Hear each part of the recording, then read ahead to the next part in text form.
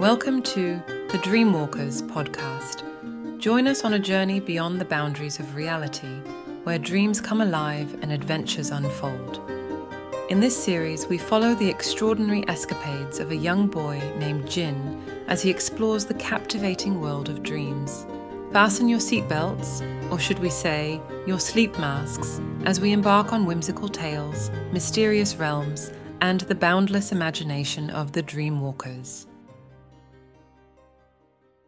Bjor sits in an armchair by a blue fireplace.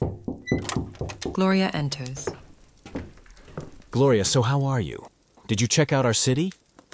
Yes. It's very lovely, really. I've never thought that such place could ever exist and flourish. Well, we do our best. He points to the armchair opposite him. Where is your little friend? He is sleeping and sulking. Oh, probably because of Desp? He told you?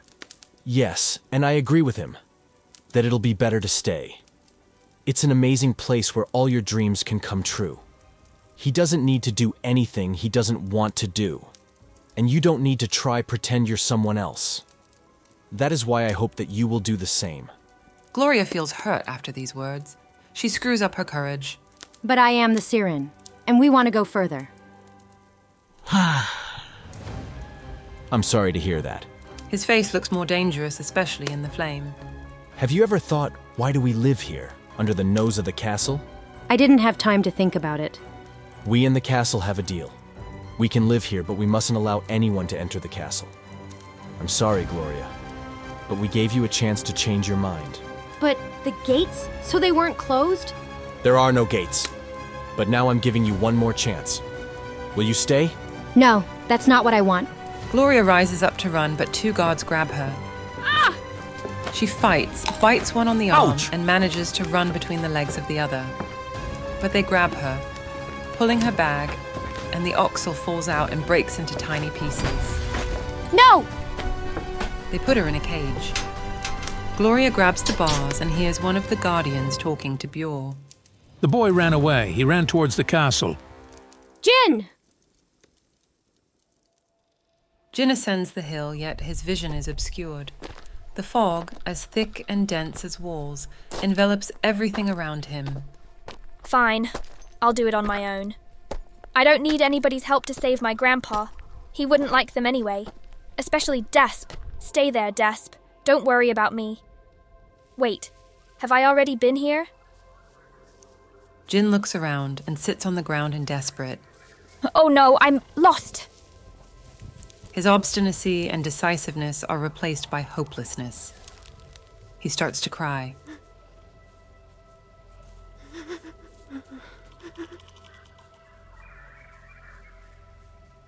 Okay, I'm lost.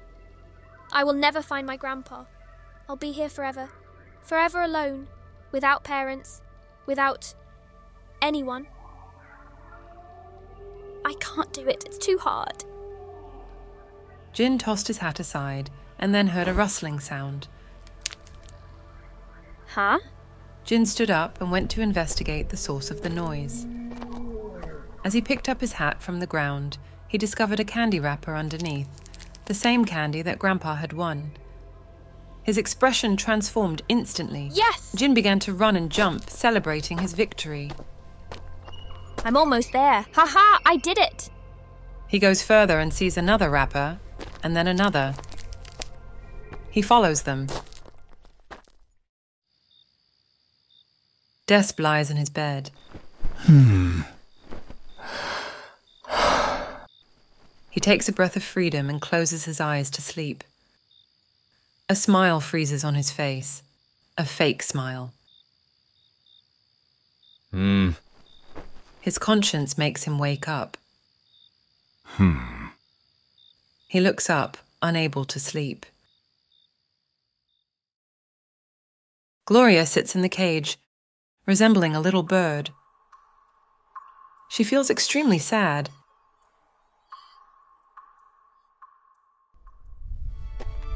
Jin has finally emerged from the fog and stands beside the enormous, silver castle. Its appearance resembling moonshine. Wow. He steps in.